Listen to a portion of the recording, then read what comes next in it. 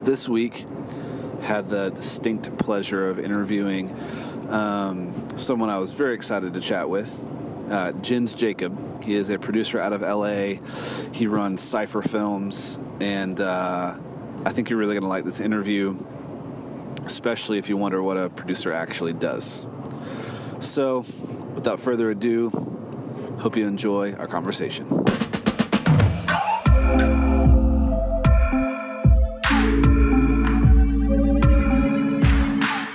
Hey everyone, my name's Jared Hogan. And I'm Christian Schultz. And this is Good.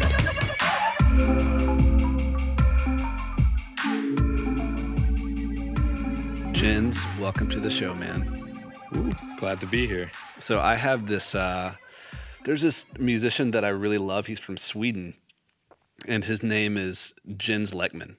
But it's like Swedish, so I think it's actually pronounced like Jens Lekman.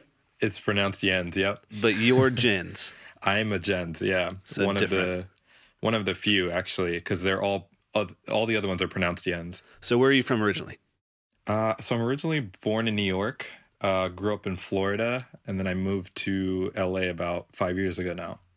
So, like, ethnically, where are you rooted from? Oh yeah, ethnically speaking, from India. My parents were born and raised in India.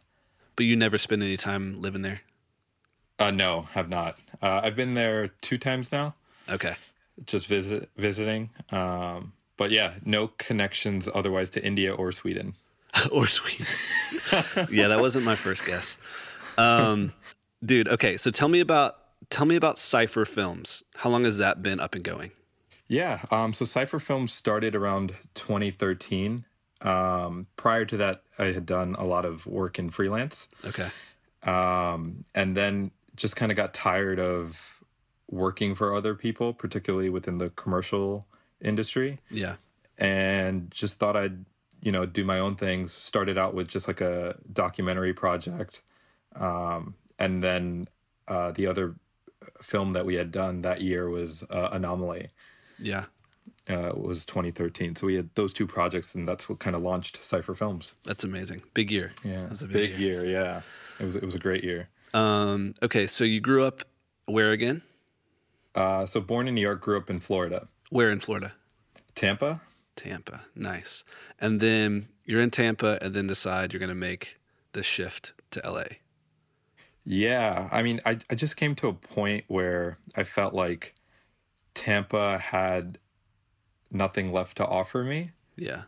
Particularly in pursuing a path in the entertainment industry. I was going to end up in sports or news, and that was the cap of what Tampa had to offer. Right. So it was just time to move to one of the other major markets to just try my hand at it. So let's rewind a little bit. Sure. Let's go back to Little Jens. When did Little Jens realize, you know what? I think movies, that's the thing for me. It's actually a funny story, and I almost hate sharing it because it's not your typical story. It's not like I was watching Star Wars and it just clicked to me that this is what I was supposed to do for the rest of my life. I didn't know what I wanted to do for the longest time, and growing up in an Indian South Asian household, it was very conservative, very strict. Yeah. There was certain guidelines and paths that were predestined almost for me. Sure. That I needed to go through, and that ranged from the medical industry, engineering, computer science. That was kind of what was acceptable within my culture. Yeah. So that's kind of the path that I had started. I always knew I wanted to do something within. I guess the itch for me was business. Okay. I had a very entrepreneurial spirit, even from when I was 12. I knew that I was going to start a business, and I didn't know what that looked like. And that's amazing. I don't feel like that's normal. At that, did you have any really good little businesses going on when you were 12? Oh, I mean, I was a little hustler. I would sell candy bars to kids before and after lunch. I would and this is probably not even legal for me to say, I would rip and burn music Yes. and sell them as CDs, like back when Kazaa was a thing. Kazaa, man. Yeah, I don't even know if I should have said that out loud. Someone's listening right now. Yeah, right. I'm getting the NSA on my back. Yeah, so then it just one thing went to another. I started when I was 16. I started an audiovisual company. When you were how old? 16. Oh my gosh.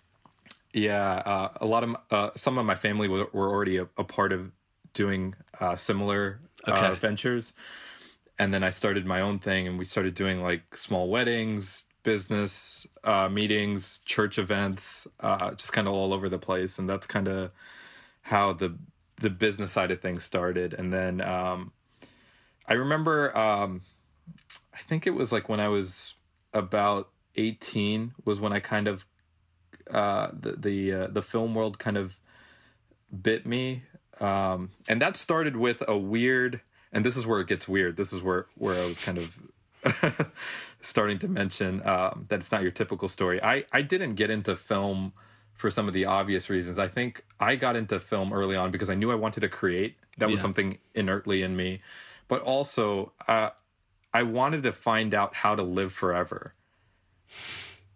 That's freaking amazing, man. That might be the best. You just dropped that like.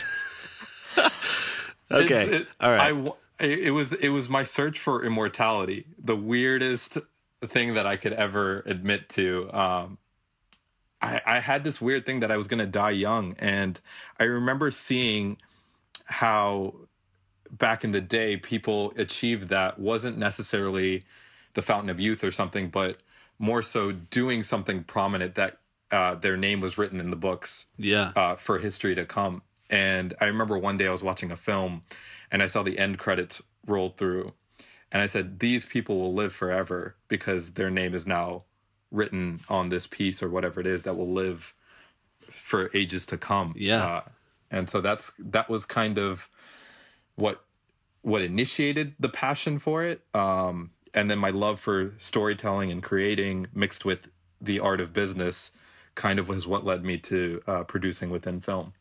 So that's amazing. That might be the most meta, like so embarrassing origin story I've ever heard. You sound like a superhero or something. That's amazing. Man. Okay, so tell me, like, how much do you think someone having like a business mind, is that like imperative to be a good producer? Not necessarily. I think it helps. Yeah.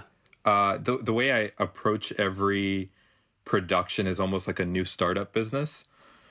And I think that's why I love it so much, because it's always creating something new. You're starting a new team. There's a new product. You're working with various parts of the process as opposed to just one particular thing, which from a managerial perspective, it's the same thing in any business. So I think having a basic understanding definitely helps. I don't think you necessarily need that. I think if you have basic communication skills, you can anybody can be a producer if they really, learned the trade and really got into it. But I think it has helped me along the way achieve producing faster than going like your traditional route of working as a PA for 5 years and then going through that process. When was there a time where you kind of had to transition from, everybody kind of starts off, I don't think you dreamt of being a producer probably from the beginning, right? So like... No, not at all, actually. Yeah. So when was what was their transition like for you from like, okay, I'm going to shift from this being like my vision to now moving into a role where I am supporting like another vision? Was that difficult for you? That's actually a great question. I actually, when I first moved to LA, I wanted to be a cinematographer. Okay. That was my path, my goal. I thought that's what I would be good at. I walked onto my first set here in LA and I found out how smart you have to be a DP. And I clearly wasn't that. And it just, it really was a slap in the face when I saw my first real production of what that looked like, and not having any kind of previous film school experience or anything like that. And I think what was so cool about, and so when I finally got into producing, it was because I finally understood what a producer did. Prior to that, I didn't really know what that meant. It was such this vague term that was always thrown out. Yeah. Okay. So give me your definition before your exposure, and then like your definition like after you kind of like saw. Yeah, that's a good question. My definition before was, I thought it was somebody that was the person that put the money behind it. Okay. I guess like I knew that a producer had something to do with the money. I didn't know exactly what that meant. My definition afterwards, which is what, when I first moved here, a producer told me was producing is a lot like wedding planning. So it's what a wedding planner does for a wedding is the same what a producer does for a film. And oddly enough, that struck a chord with me. Not that I'm married or have ever like you've been to a wedding. I've been to weddings. And actually, funny enough, I've planned a wedding before too for a cousin of mine. And so I think that really made me more clear to what that idea meant, which was carrying out and executing a vision that a couple might have or whatever, and then this is their big day, and it's very much like that. It's like planning an event, but for one specific day that would ultimately be cut and edited later on for an end product. And so, that really helped me out with the definition of it, and really got me excited about it, because I knew what that took and what that meant, I guess, to execute something like that. Yeah. So let's go back to the question of kind of shifting from like, I have a dream to be a cinematographer and I want to like be the creative force behind this film, to I'm now shifting to a support role where I'm like, thinking through logistics of pulling off somebody else's vision. What was that transition like for you? Yeah. Ultimately, I think I loved it more because I was able to help and curate so many more visions than like one vision that I may have had. Yeah. And in being able to collaborate with other directors where the creative didn't really solely rely or fall upon me, but I was able to help guide and aid a vision. Yeah. And that was, I think it lifted so much weight off of my shoulders where I felt like I could help more in these various avenues and ways of getting it done, because I knew how to get things done. And I was able to take off certain stresses that let more creative people do what they need to do and be who they need to be within that set of skills. Because nowadays, I think you've probably seen this a lot, as well as all of us with the new age of like filmmaking. Directors take on more of the roles themselves, like where they're producer, director, DP, right, trying to do it themselves, which I find is just backwards to the end goal of what you're trying to achieve. Because I don't think anybody can be fully creative trying to wear multiple hats for whatever that's worth. Let me ask you about that, because I am curious your thoughts. I actually had this question written down for you. Like, do you think like classical roles like on a set, is that relevant anymore? I've had this debate with a couple people actually.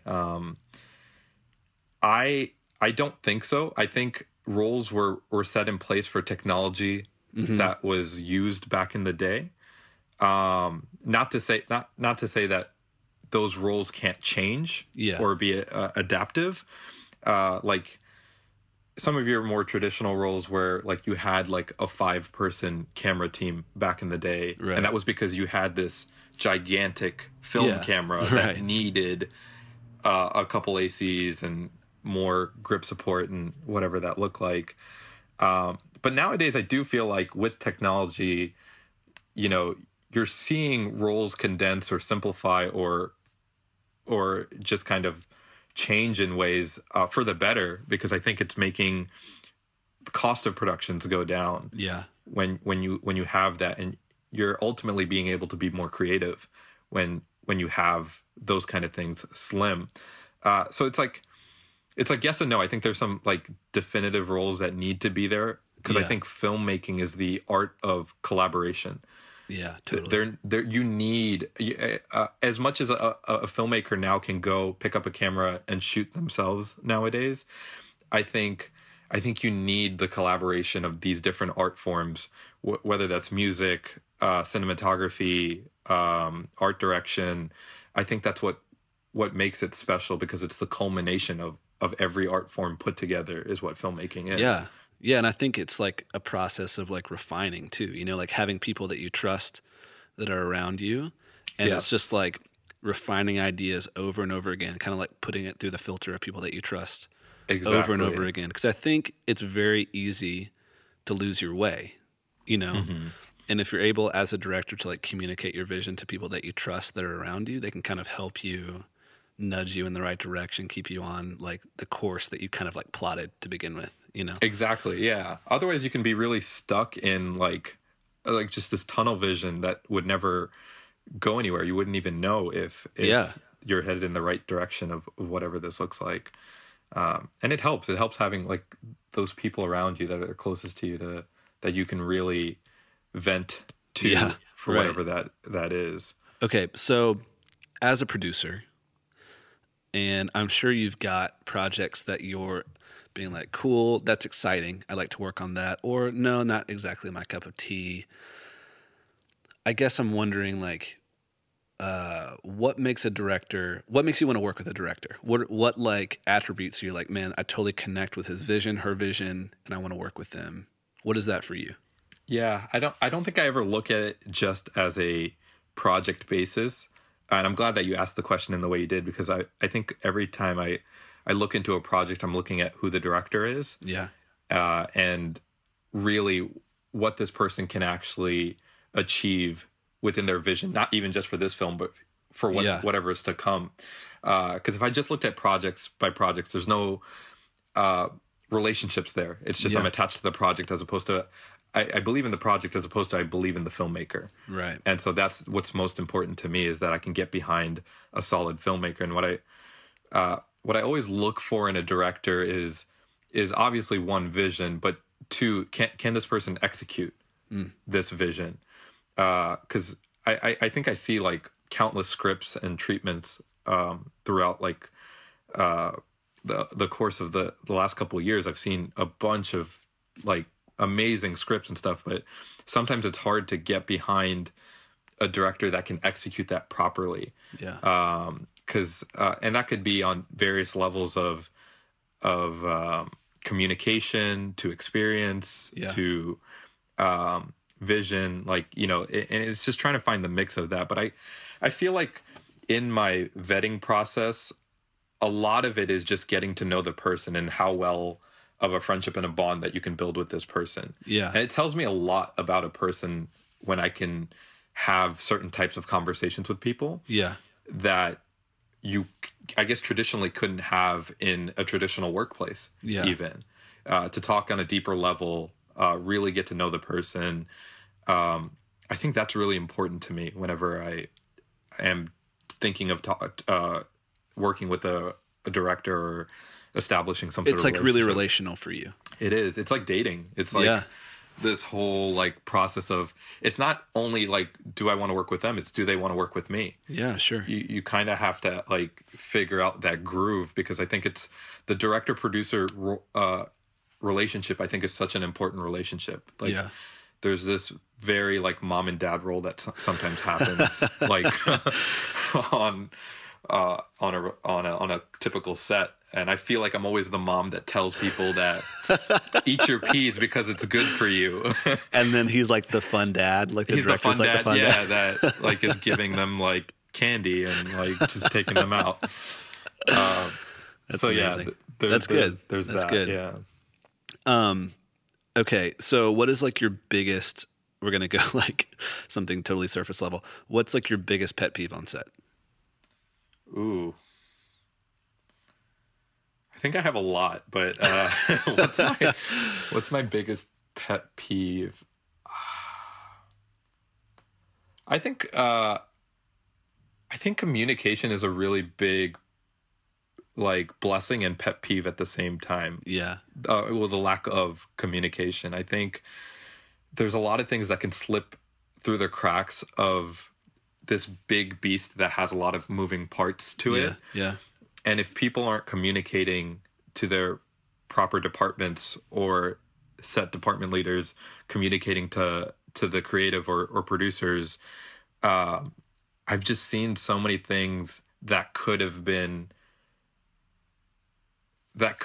like just completely done differently. Yeah. And a lot of problems avoided if said thing was communicated earlier in the day, or that this was going to be a thing or not possible or whatever that may look like. And it just hurts the entire production ultimately when communication isn't there, or when a director doesn't fully communicate what he's thinking. Yeah. I've seen the opposite happen to the crew, and then crew's kind of left hanging on what it is exactly that this person wants to do. And I've worked with a couple directors where they just want to like try to figure it out on set, and just like really like learn, like, you know, which is a great luxury if you have it, but on most low budget things, you're really trying to, you know, make sure that time is of the essence, and that you're working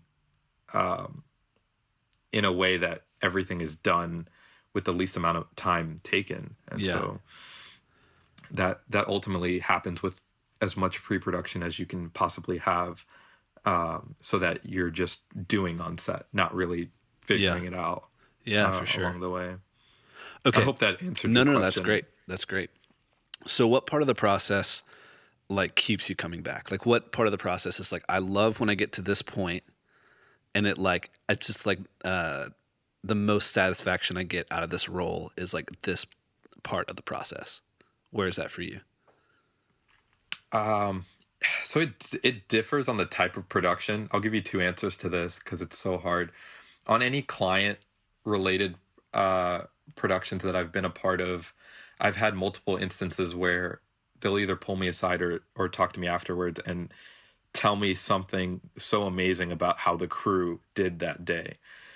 And I feel like ultimately when I'm as a producer, I'm a reflection of the team behind me, and vice versa. Yeah. So when something positive is said there about the actual execution of it, I've had like a couple people tell me like, oh, it's okay as long as the end result is good. But for me, it's just as important on what happens on set, of how my crew feels, how they're doing, how my clients think that they're doing. Like if there's just this excellent collaboration that's happening on set and people take notice of that and want to work with you again because of that, that just gives me like butterflies inside that like, you know, we did something right. I totally understand that. And I think whenever there's, I guess, not a client related thing and it's just like a passion project or whatever, honestly, just seeing it on screen, seeing it on whether that's a projection screen or a TV for the first time, seeing it for the first time, you know, it does make it all worth it. And it makes you want to go through hell again with your closest friends. I mean, how do you, it's so funny, the process of just like complete misery. And I've told myself so many times, I'll never put myself through that again. And then you see it on screen, and like it goes from your mind to the paper to the screen, and then it's like, yeah, we should probably do that again. Right. It's addicting. No, it's true. What about you? I mean, what does that look like for you? Which part? As far as like, why do you keep doing this? What keeps you coming back? I think it's a similar answer. I think it's there's something special about like taking something that's in your mind and communicating it to people that like you love working with and that you trust, and then like coming together to build it and to craft it and to make it, and to see like what was in your kind of mind's eye, like now it's like shareable, and I can share that idea with like right. And which people. is the reason I'm asking is because for a director, I felt like that must be way more personable because it's sometimes your inception. Yeah. When it comes to the idea. And So it's that's funny cool. too how it works though, because sometimes I would say probably doesn't happen that much, but like, you know, sometimes it'll be like a direct like my vision, and I see it on the screen like almost exactly how I saw it. But then there's also really special times like where it comes out way different than I thought it would, and it kind of like has legs of its own almost. Yeah, like the project yeah. becomes something in the process of like working with people, and that's really special too when it kind of like evolves. Absolutely. And it almost always does, right? Yeah. I mean, to some degree, when you start talking to more and more people and more people get involved with the project. And it's kind of how you know it's headed in a good direction when it is evolving. Yeah. Okay, so what's next for you, man? Yeah, that's a good question. Kind of in a couple different things right now. I think ultimately this year has been the start of developing features for me. Wow. Which was a pretty daunting move. But the goal and the dream is to have one fully in development ready to shoot by next year. Wow. That's amazing, man. Thank you. It's so funny how that has shifted, because the more like kind of research that I do and like kind of the more homework I do and listen to people that are, you know, probably like a generation ahead of us or maybe 2 generations ahead, it's like there was no like short film market. Right. You know what I mean? If you made a movie, you made a feature. Yeah. And it seems so much more accessible. And now it's like, for some reason, even with like, you know, even talking about technology progressing, and it seems like that is like become so much more difficult. Do you feel that way? Yeah, especially with like stuff like Vimeo out there now, and like these various like channels that are there that like give you like, and which are great outlets for you to be able to like give out these little bursts of creativity for whatever it is. So it is kind of interesting, like where all that's going, where the future of feature films and all of that. It's just been a dream of mine for so long, which actually is shorter than most people's dreams. But at some point, I was just like, you just got to do it. You just got to try it. And it's kind of the only way that I've really learned and been able to do whatever it is that I'm doing now, is just by doing. So I don't want to get comfortable. I just want to like keep excelling and growing in that. And this is, I think, the next step for me. Okay. So someone who's listening and they're like, maybe I want to be a producer. Like, let me ask you a couple questions in that vein. Number one, what makes a good producer in your opinion? Ooh, I wish there was only one thing. You can list them. What makes a good producer? I think absolutely number one is communication. I think there's also an extreme level of self-motivation that needs to happen. The higher up you get, the less there is somebody telling you to do something, or to like, this is what you have to do. And you just really have to be a go-getter in this, a hustler, just being willing to do things that nobody else will, to get things done, basically. Like sell illegal albums in middle school.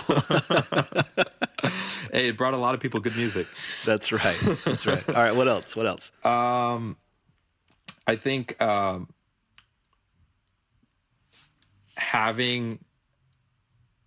it's just having certain like life essential, like, what's the word for it? Like life essential assets, where it's just be a good person. Don't run over people. Don't try to like, you know, whatever it is that you're trying to do, don't run over people to make something happen. Be kind, be courteous, be respectful.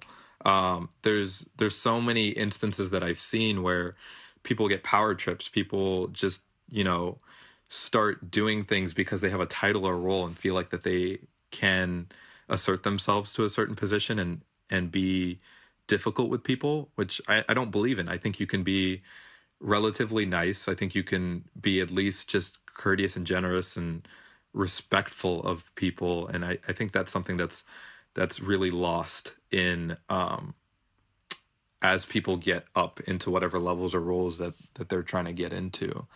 But yeah, I mean, the great thing about something like producing is it can be learned.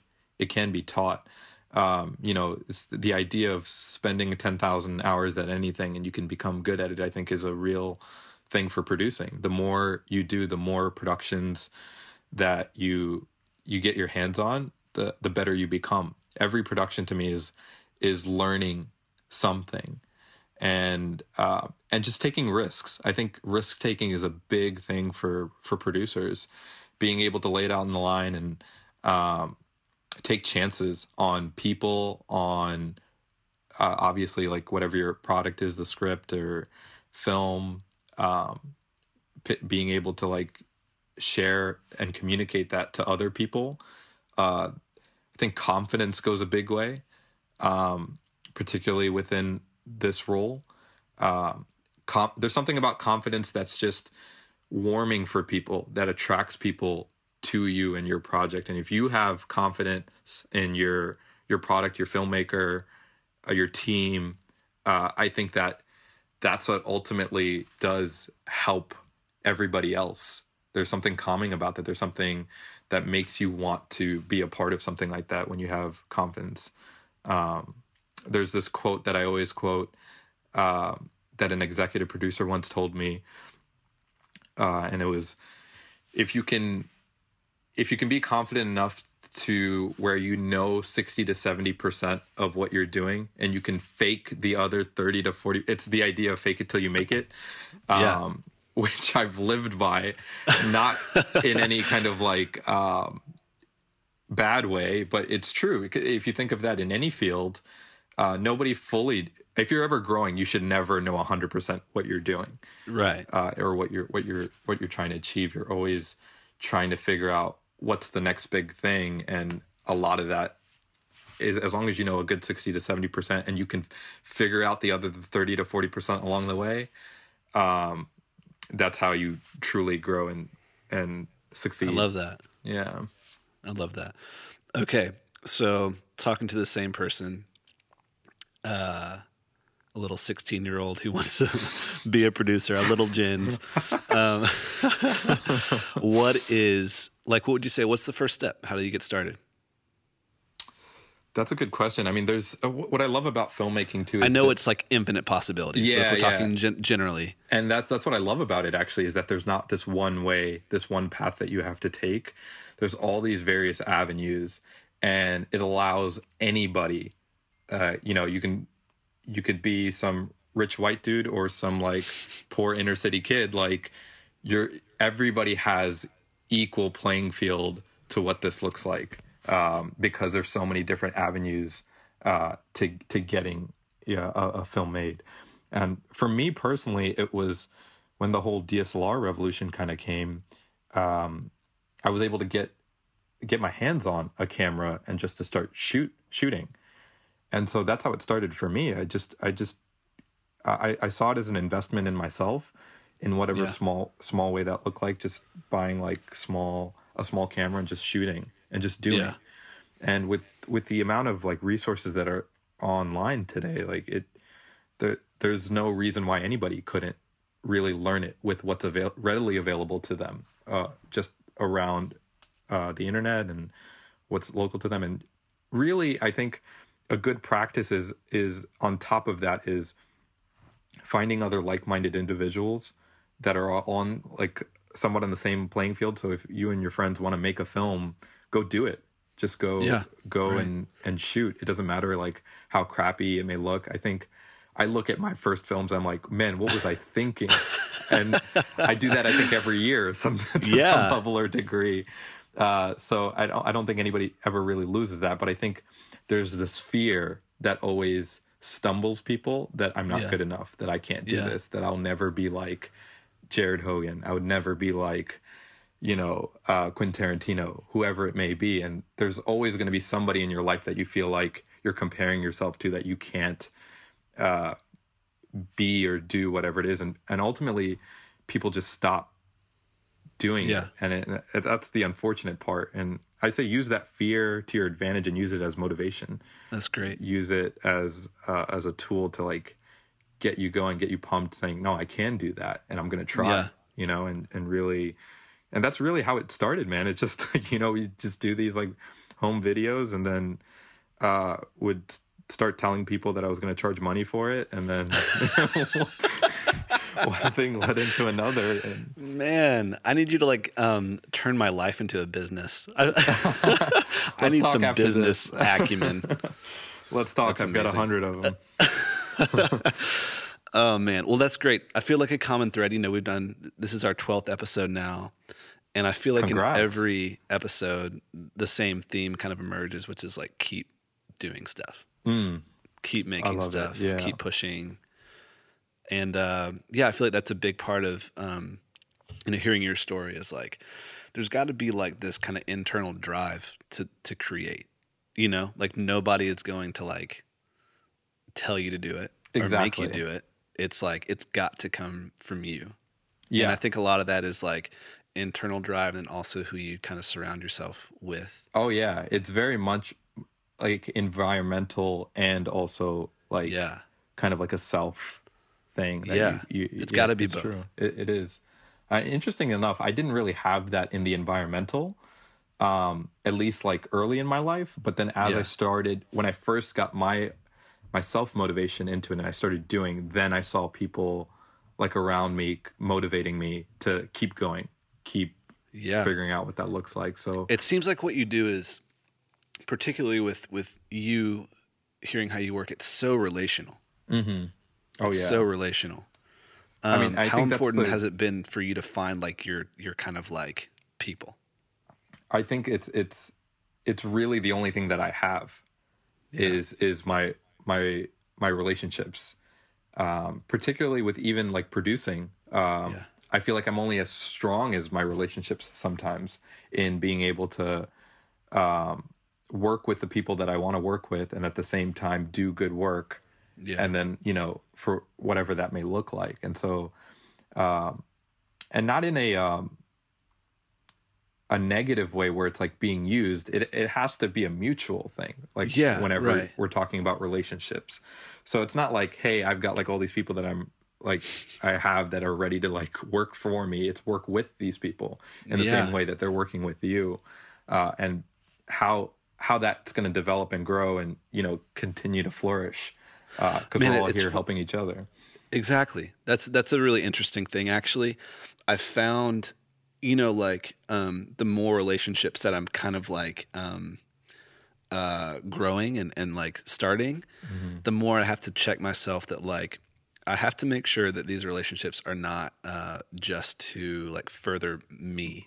You know what I mean? Yeah. That's a really hard thing to kind of like keep in check. It is. I know I've definitely suffered from it in the past, and it's something that I always have to like continue to like keep myself in check for whatever, because you can easily get into it. You can easily just use people without even knowing that you're using people. Right. You're just kind of like doing, and you're so focused on whatever your vision is or what you're trying to do that sometimes it can easily like slip through the cracks. And more so recently in the last like 2 years, I've been trying to make sure that people come first in anything. Yeah, you just like care about people. Yeah.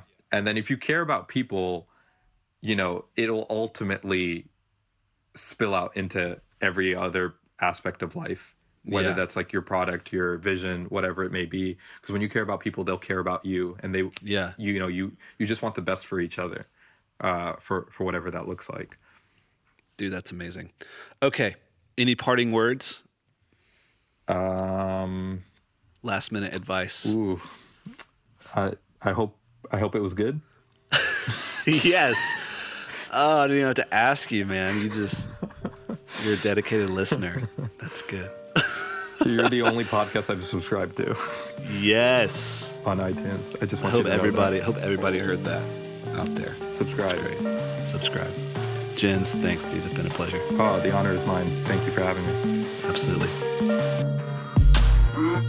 This episode was mixed by Christian Stratko, or as we like to refer to him, Christian number 2. Our show is edited by Olivia Londa. As always, our music today was created by Cubby. That's Cubby with 2 B's. You can check out more of his stuff on cubbysounds.com. Our show is produced by Will Meyer, and our Good Podcast logo was designed by Eric Hirchin. Also, you can find all of our show notes and other fun stuff at goodthepodcast.com.